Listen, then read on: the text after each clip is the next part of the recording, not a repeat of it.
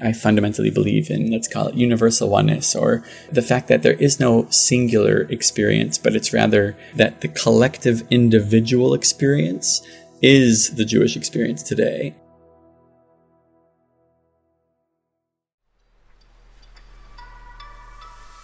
You're listening to Create Community. I'm your host, Marsha Drucker. On this podcast, we're exploring the human side of community. I'm chatting with some amazing community builders to define what community truly means. Joining me today is David Yaris. David is all about human connection and millennial empowerment. He's the founder of JSwipe, the #1 Jewish dating app with a community of over 1 million users worldwide. He's also the founder of Millennial, an agency that helps global brands and Jewish nonprofits understand and engage the millennial consumer. Previously, David ran the youth marketing for brands like Coca-Cola, Microsoft, and Spotify. David and I chat about how people can approach their cultural and religious communities in ways that feel modern and accessible, dating during COVID-19, and David's personal journey with love and community. So with that, let's jump right into it. David, thank you so much for joining me today on Create Community. I'm super excited for our conversation. Of course, thank you for having me. Nice to be here. So I like to start off these episodes by learning a little bit more about how my guest actually became a community builder and really found the sense of belonging growing up. And something that I find really fascinating in your early journey is that you grew up as part of this tight Jewish community in Miami Beach, Florida, and then you did a total 180 and decided on your own to leave that community and to go to a non-Jewish boarding school in DC. So I think that's a really good place to start. Can you tell me what spurred that decision? And was there a bit of culture shock when you actually got there? Totally. What spurred that decision is, I think, curiosity, fascination for the unknown and different. I went to DC to visit my cousins for, I think, my cousin's bar mitzvah. I went to the school that he went to, and I just fell in love with the culture and the experience, and like the conversations that these people were having were at just such a different level than the type of conversations I was used to day to day at, Jewish day school that I went to in Miami, that I was like, I have to see what this is about. I think I also, fell in love with this girl up in DC, and I was like, DC is amazing. I have to go.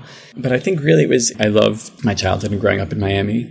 But I think it just got, I knew the friends, I had the friends. I was very comfortable in my school. I was very comfortable in my community. And it was like, I've always been a proponent of pushing myself into uncomfortable situations that would challenge me, that I could sort of build that muscle, and then the next time I would face them, be able to maneuver more nimbly through them. So my journey is pretty much the opposite of yours. I'm also Jewish, but I did not grow up in a Jewish community at all. I grew up in Ukraine, where it was actually really anti-Semitic at the time where I was growing up. So I didn't really even know that I was Jewish, or it just wasn't really part of the conversation or the traditions that I grew up with. Then when we moved to Canada, that's really when I started exploring it. And I did sort of the opposite of what you did. I sort of went to go seek out that Jewish community and to really learn more about that with, going on Birthright and then actually going to live in Tel Aviv for a year. Something else that I find interesting in your experience is that you're an only child. I'm also an only child. So I think that makes it interesting as a community builder. I think in a way it forces you to find your own community because you're not born into one automatically. You don't have siblings. I also didn't really have a large family in general. Do you think that being an only child, was that part of the reason why you were able to make that kind of decision to flip your life upside down and go have this independent experience? I definitely think that it was a large contributor in my comfort with just sort of being with myself, with navigating new situations, on my own, and probably my comfort in general independence for sure. Growing up, I would always make friends or make things happen or have to sort of create the fun I was looking to experience. And I think that sort of independence and self-autonomy, self-reliance definitely plays a role in both the decision to leave and sort of charter new paths back then, and also much of my life day to day today. Absolutely. What did you end up studying in post-secondary? Well, I went to a small business school called Babson in Boston, and Babson is a school specific for entrepreneurship. So everyone studies entrepreneurship, and then you can add additional, what they call concentrations. So I also studied marketing. Although funny enough, that was pre-digital marketing era. So everything I do now didn't really exist 10 years ago in school, which is so crazy to think about. I know, it's insane. Like when I was in university, I think like third or fourth year, I took this social media class. And at the time it was like, I don't think even like Pinterest was out and all the stuff was so new. Like Instagram was like brand new. And it's so crazy that, you know, like we were just learning that stuff back then and how much has changed over the last 10 years or so. You really have to be nimble and to learn along the way. So did you end up starting your career sort of like in the marketing industry, or did you jump straight into entrepreneurship? Well, I mean, I think it really depends on what you consider starting my career. But the first official business endeavor I did was I was 14 in Miami Beach, Florida, and I rented out a club with the girl that I was carpooling with, my best friend at the time, Deanna Paul, and we threw like a Passover party for all of the other high school kids in our community and everyone from coming in from New York on South Beach way back in the day. That one spiraled a little bit out of control chaos. But then the next one, you know, it's something I continued and it kept on getting bigger and more exciting. And it's something I continued when I went to DC. It's something that I continued when I went to Boston for college. So I was throwing parties throughout school in and around the Boston area, then the New England area, then sort of up and down the West Coast. And those parties started getting sponsored by brands randomly. And I started sort of getting hip to the brand interest in engaging with young people. It was more interesting or more exciting or more lucrative than trying to get $10 from a fellow college student to try to pay for a ticket to a party or whatever. So that sort of shifted or pivoted to a, let's call it guerrilla or offline or event or experiential marketing firm called Buzz University that I was running for a couple of years in school and then also a couple of years just out of school based in Boston. That was essentially an agency that was helping brands reach college students through events and offline marketing activations like experiential marketing or advocacy, word of mouth marketing, ambassadors, guerrilla marketing on campuses. And that was a fun and wild chapter of life. So I guess I'd say it started in entrepreneurship. And then through a unknown series of events, I was actually, you called out Birthright. I was in Israel after my summer. I graduated from college, took a couple months off before resuming the business that I was working on. And I went on Birthright with some of my best friends. And it was just the most incredible trip of my life. We extended the trip and we went to Turkey, Egypt, Jordan, Cyprus, and Greece. We were like backpacking and sleeping on like rooftops of hostels. It was so wild. But anyways, while I was there, when I got back, I was going to go to the conference that was, at that time it was called Word of Mouth Marketing or WOMA. So the WOMA Word of Mouth Marketing Association annual summit event, because I figured that's where I'd meet other brand marketers or some clients.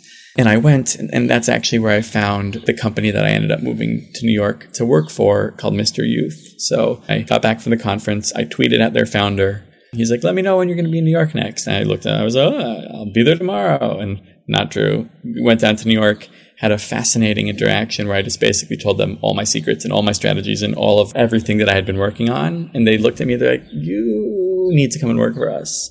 And I was like, but I was really excited. And then ended up, a few weeks later, moving to New York and starting the next chapter of life. Well, that's one way to get a job. That's so cool. And then I know throughout that journey, you eventually started focusing specifically on Jewish brands.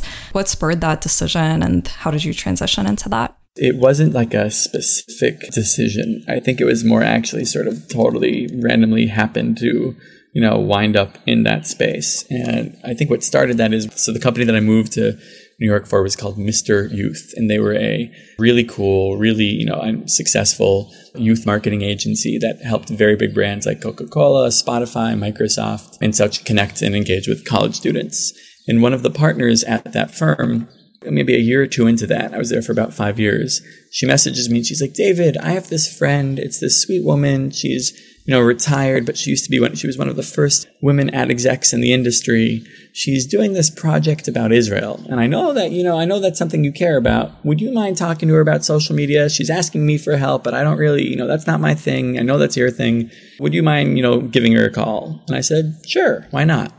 And so I called this lady and we had, tea, which turned into a meeting the next week where I was teaching her, volunteer staff of 3 social media strategy and best practices.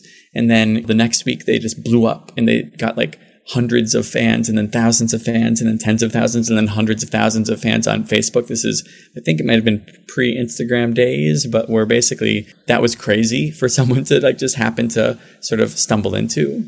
And it was so powerful and transformative for them that she calls me the next week. She's like, wait, you need to talk to our friends at the Israeli consulate. And I was like, okay, why not? So I talked to them. And at that time I was young. I didn't really have any formal agenda other than like kind of like a sure, why not? Or like a yes, mentality. It was fun. I loved doing this anyways. And then after one, meeting with the consulate at the time, they were like, wait a second, will you go to 8 of our cities around the States? And if we fly you there to teach networks of organizations and advocates, for Israel in those cities? And I was like, sure, why not? And then, one thing led to the next, and lo and behold, before knowing it, I had no free time because during the week I was working for Mr. Youth still at the time, doing the Coke and Spotify and, Microsoft stuff. And then on the weekends, I was popping around to different Jewish organizations in different cities, like just sharing with them and teaching them. And it was really, really fun. And then eventually it just became time to go out and do my own thing again. And really, actually, that was 5 years ago. So I started something called Millennial. But it wasn't until about a year and a half ago, where even though half or more than half of our clients were Jewish organizations, it wasn't something that I allowed myself to really sit into and think like, okay, well, I guess this is a specialty specifically, if you will, because I wanted to remain broadly at least open and focused. But I think alignment and passion and purpose is so, so important.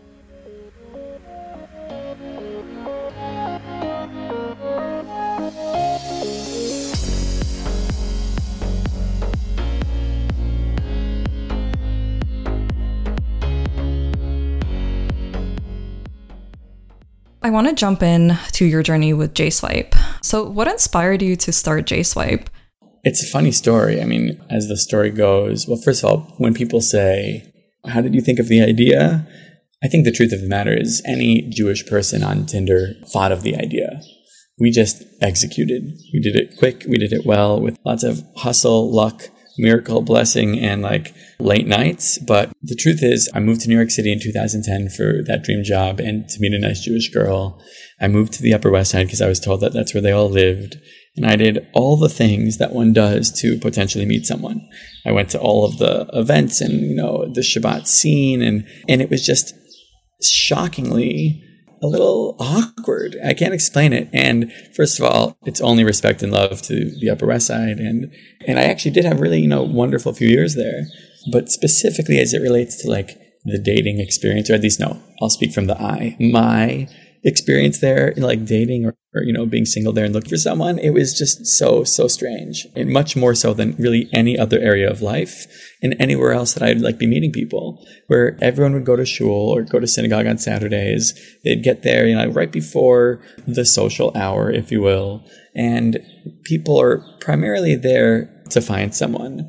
But everyone just clusters in their sort of groups of friends. If you make it across the room to like say hello to a new person, at least the way that it felt for me was like the lights dim, the suspense music goes on, it can become slow motion. Everyone's looking at you and you're like, is this person really going to talk to that new person? So at around that time, Tinder came out, completely disrupted the way that people connect in our generation. And I was on it. I was, fascinated by it. And the truth of the matter is people, if you care about finding and being with someone specifically who's Jewish, then it isn't as efficient or effective of a tool to do so. And so there was still a space. And I figured someone was bound to do it. If not me, who? If not now, when? Like, yalla, let's go. Yeah, it's so needed. And then you guys launched that on Passover, which I think was such a good strategy. Why did you do that? The thought process behind that was launching when everyone was home, their family, with their friends, probably having people say, your aunt or your grandma, like, so who are you dating these days, et cetera, et cetera. And then eventually someone would find out about JSwipe and maybe encourage you to get on it. And then the thought process was then you would go back home to where you lived after being home for the holidays and like sort of spread the word. And a combination of right place, right time, right team, right execution. But, it happened. And Passover sort of popped for us. And then quickly within 1 month, we had something like 30,000 users. And then within 2 months, we had 50. A few months, we had 100.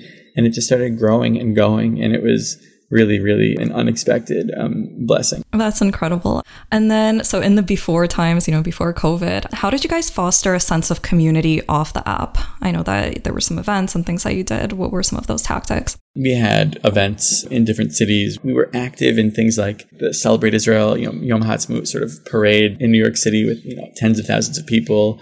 We did some guerrilla marketing and partnerships, but I think mostly fostering community was through events. As soon as we would get a critical mass in a city, we would launch an event there. They were always free events. The goal was to enable, our community to get together offline. You always see each other on the app, but ultimately the magic happens offline and in person. So, helping to normalize and destigmatize the early days 5 years ago or so of app dating. So it was both a community sort of connecting engine and also a tool for really adding local relevance and authenticity to the experience. Those events sound like the total opposite of what you were kind of experiencing when you first moved to New York, and so needed. So I'm so glad that you were able to create that and, get people more comfortable with that.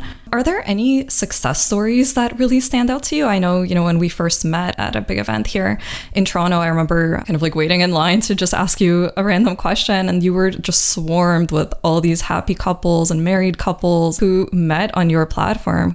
My favorite stories in general are, first of all, let's say, of course, every story is beautiful, right? If someone finds their love and, however that happened, wild and beautiful. And so, for sure.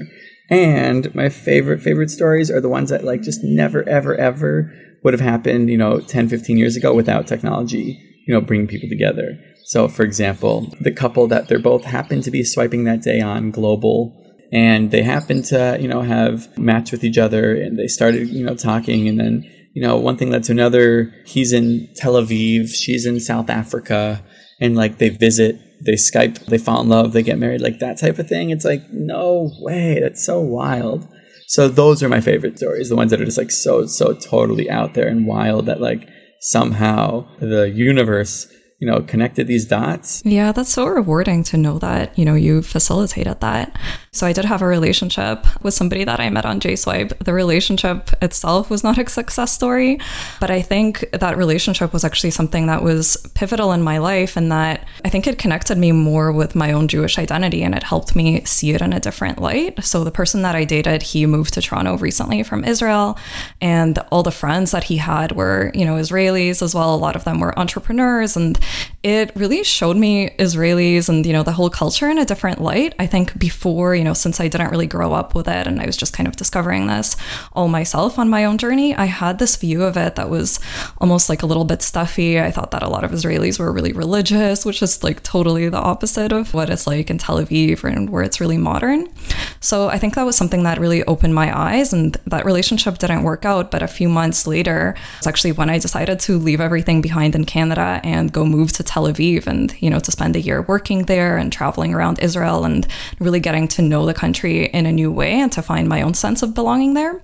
Wow. I love that. Well, thank you, universe. You know what I mean? It's beautiful. Thank you for sharing.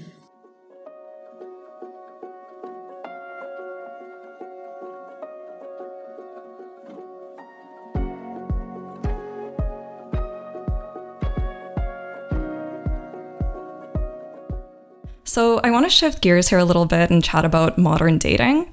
I know that you did this really cool study called the Love Study in 2019, looking at how millennials are dating. What are some of the trends that you found there? And do you think some of those trends are kind of sticking around in current times because of COVID, or, just what are some things that really stand out to you? So the intention of the study was really to shed light on the wide range of views and experiences and ideas and ideology that collectively represent what I see as the modern or the millennial Jewish experience. And what I mean by that is it's very rare in the community to have a space or a container that has a meaningful amount of people from all different walks and backgrounds of Jewish life. On JSwipe, I think it was designed intentionally this way, but also there's a lot of luck, blessing, miracle, and pretty wild that we really do have a meaningful, and engaged community, from Orthodox and more traditional to just Jewish and cultural and everything in between. And we have thriving, so let's call them micro communities there. And so I fundamentally believe in, let's call it universal oneness, or the fact that there is no singular experience, but it's rather that the collective individual experience is the Jewish experience today. And so I wanted to give a voice to that. And so it wasn't a particular finding, one or the other, or that I think stands out, but really just the rare opportunity to really hold beautiful, completely open space for all of the varying voices from all of the varying viewpoints, at least those that were represented on JSwipe, to be shared. And that to me was the most exciting part about it. I think we spent months and months and months deep in that just to make sure to keep the integrity of its sort of openness and purity as broad and wide. What have you seen during the last few months? We're recording this in the middle of COVID. What has dating looked like the last few months, and what has activity been like on JSwipe? Has it gone down? Has it gone up? It's interesting because I thought originally that it would go down. But the truth is, throughout the last few months, there hasn't been any consistent major either uptick or like downtick. It's just been kind of sort of consistently normal, quote unquote. Now, for sure, how people are meeting in the dating experience in general has changed a lot since, I guess, social distancing. And back in the day, for years, I've been encouraging people based on what my life coach has, always shared with me and other people that she coaches, which is a video first date, like a FaceTime first date, or like not even a first date, but almost like a screener, like a vibe check. Like before you go on a date, maybe you should like just, have a quick video, FaceTime. And whenever I'd encourage that for people, I'd always get a little bit of pushback, like, really? Like, sure, that's okay. I don't know. Like, are they going to think it's weird if I ask? And now, based on the last few months of Zoom dates, I think that we've seen a rapid mass adoption of, at the very least, openness to digital dating. I really love that. And it's something that I thought was kind of strange before and wasn't super open to. It kind of, it felt like it was going to be something like an interview almost if somebody wanted to have a phone call or a video chat first. But now it feels like it's something that's really natural. And I think you're right in that people are being more respectful. In general, people are having deeper conversations. I don't think as much ghosting is happening, and people do seem to be looking for relationships more.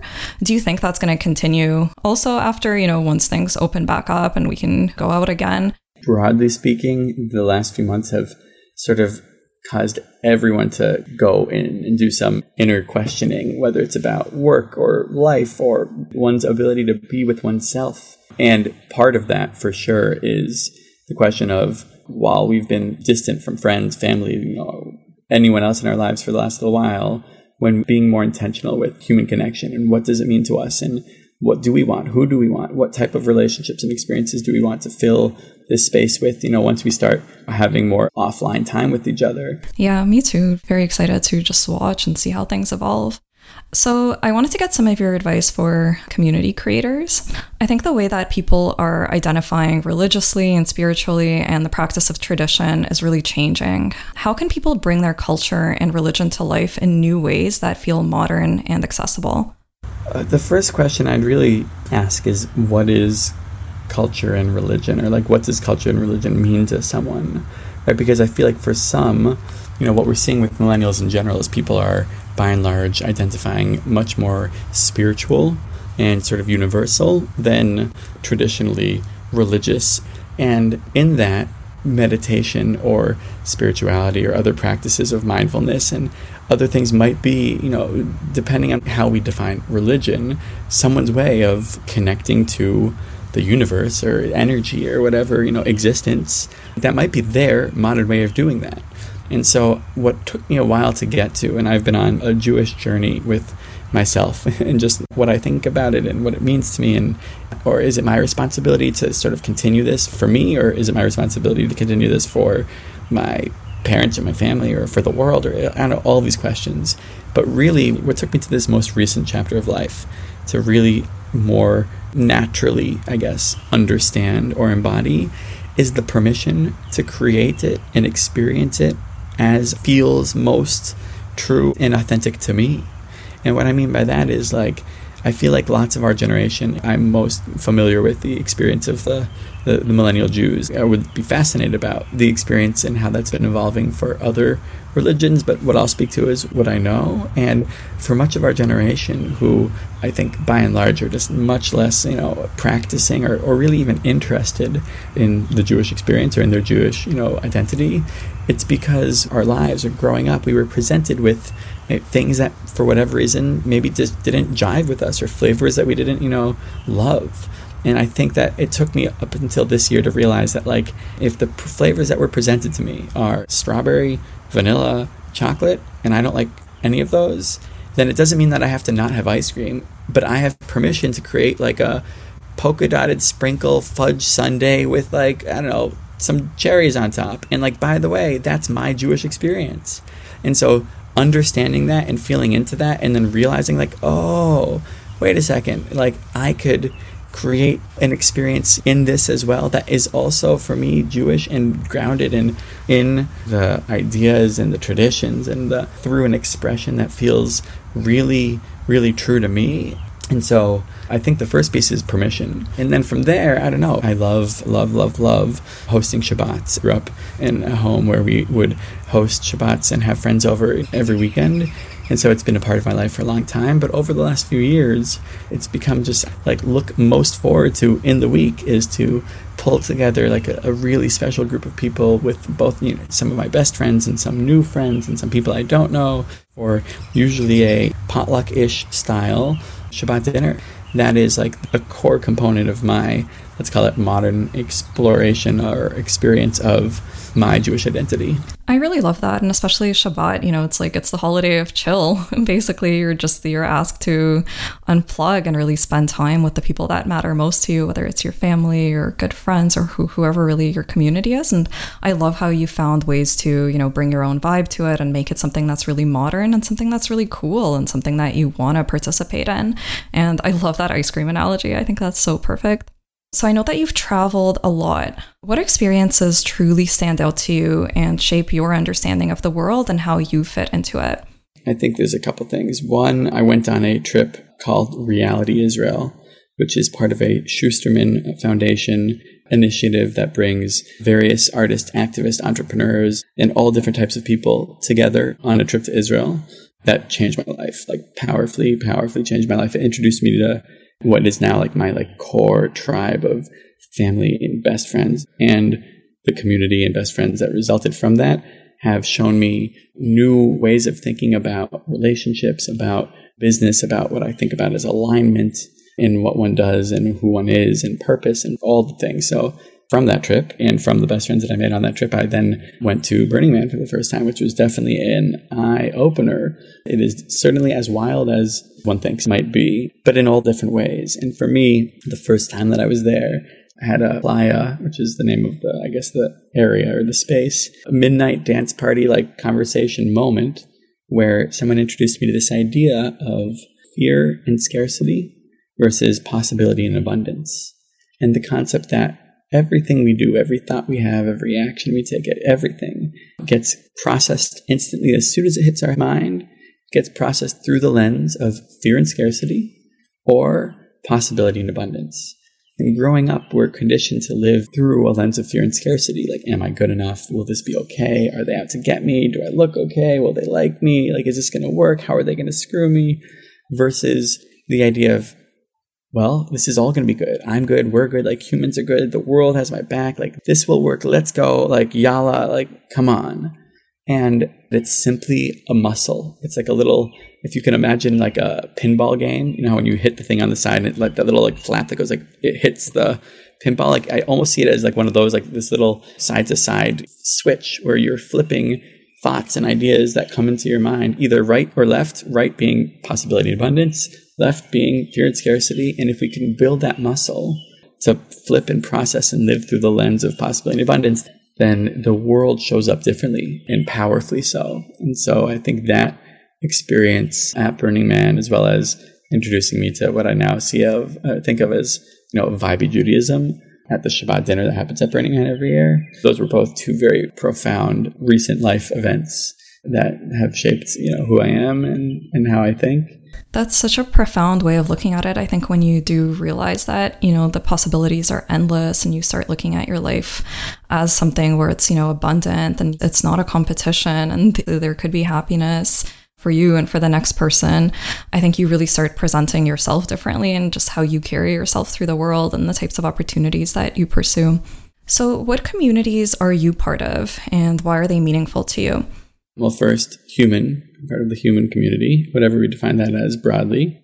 It's important to say that first, because I believe fundamentally in universal oneness, we're all human. It's all, everything else is made up by humans. And so it's okay, let's figure this out together. We're in this together, period.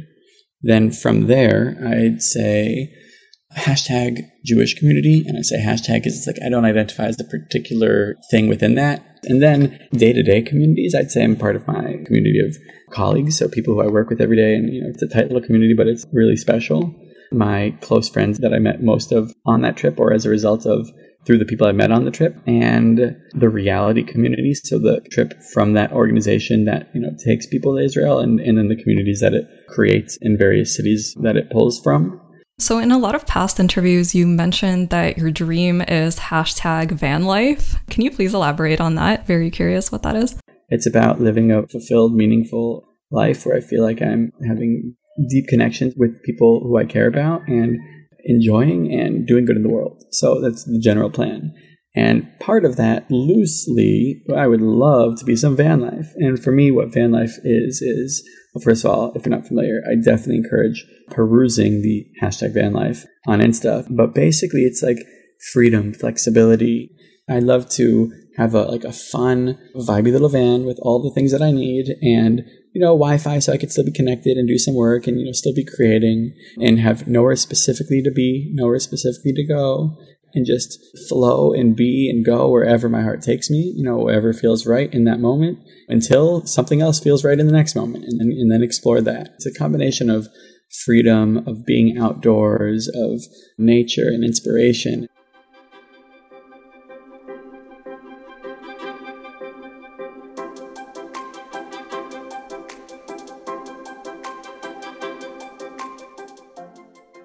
How do you choose your people, really that group of friends and just people that you surround yourself day to day? I feel this is probably saying for it, but energy, what is it, the law of attraction? The energy what you put out is what you get back. But I think there's a couple of things. One is this idea of everything. How do I choose people? How do I do and how do I make decisions? Really everything, all of life for me is guided through energy and just a feeling. Does it feel good? Does it feel right? Or does it feel off? And then I think everything else, trickles down from that. So how do I choose people? I think people who are vibe aligned will generally tend to connect or, cluster together. So through meeting people, through people who I love, and then you generally meet people also who are wonderful people through intentional community, gathering. Yeah. So my last question for you is, and I ask this of everybody on the podcast, what does community mean to you? It means family. It means connectedness. It means in this world of, 7 billion people, the pockets of connection, interconnection, interactivity, and the space between ideas, ideologies, and ways of being that sort of just gravitate together. Usually for me, it feels really nice. That's such a great definition. Awesome. David, thank you so much again for joining me. This was such a fun conversation. Of course. Thank you for having me. Thanks for thinking of having me on. And yeah, this was fun. I had such a great time chatting with David, and I hope you learned as much as I did from this conversation. You can connect with David across all social platforms at David Yarus, spelled Yarus, and you can learn more about JSwipe at jswipeapp.com. Thanks for tuning in to Create Community, a podcast where I chat with incredible community builders to define what community truly means. You can check out the series on Spotify, Apple, or wherever you normally listen. Please remember to subscribe and leave us a rating and review. I'd really love to hear your feedback. You can also follow us on Instagram at CreateCommunityPod or check out our website at createcommunitypod.com for updates. Once again, I'm Marsha Drucker, your host, signing off. A huge thank you to Origins Media House for producing this series. You can find them at originsmediahouse.com, where house is spelled Haus, or on LinkedIn and Instagram at Origins Media House and Twitter at Origins Media.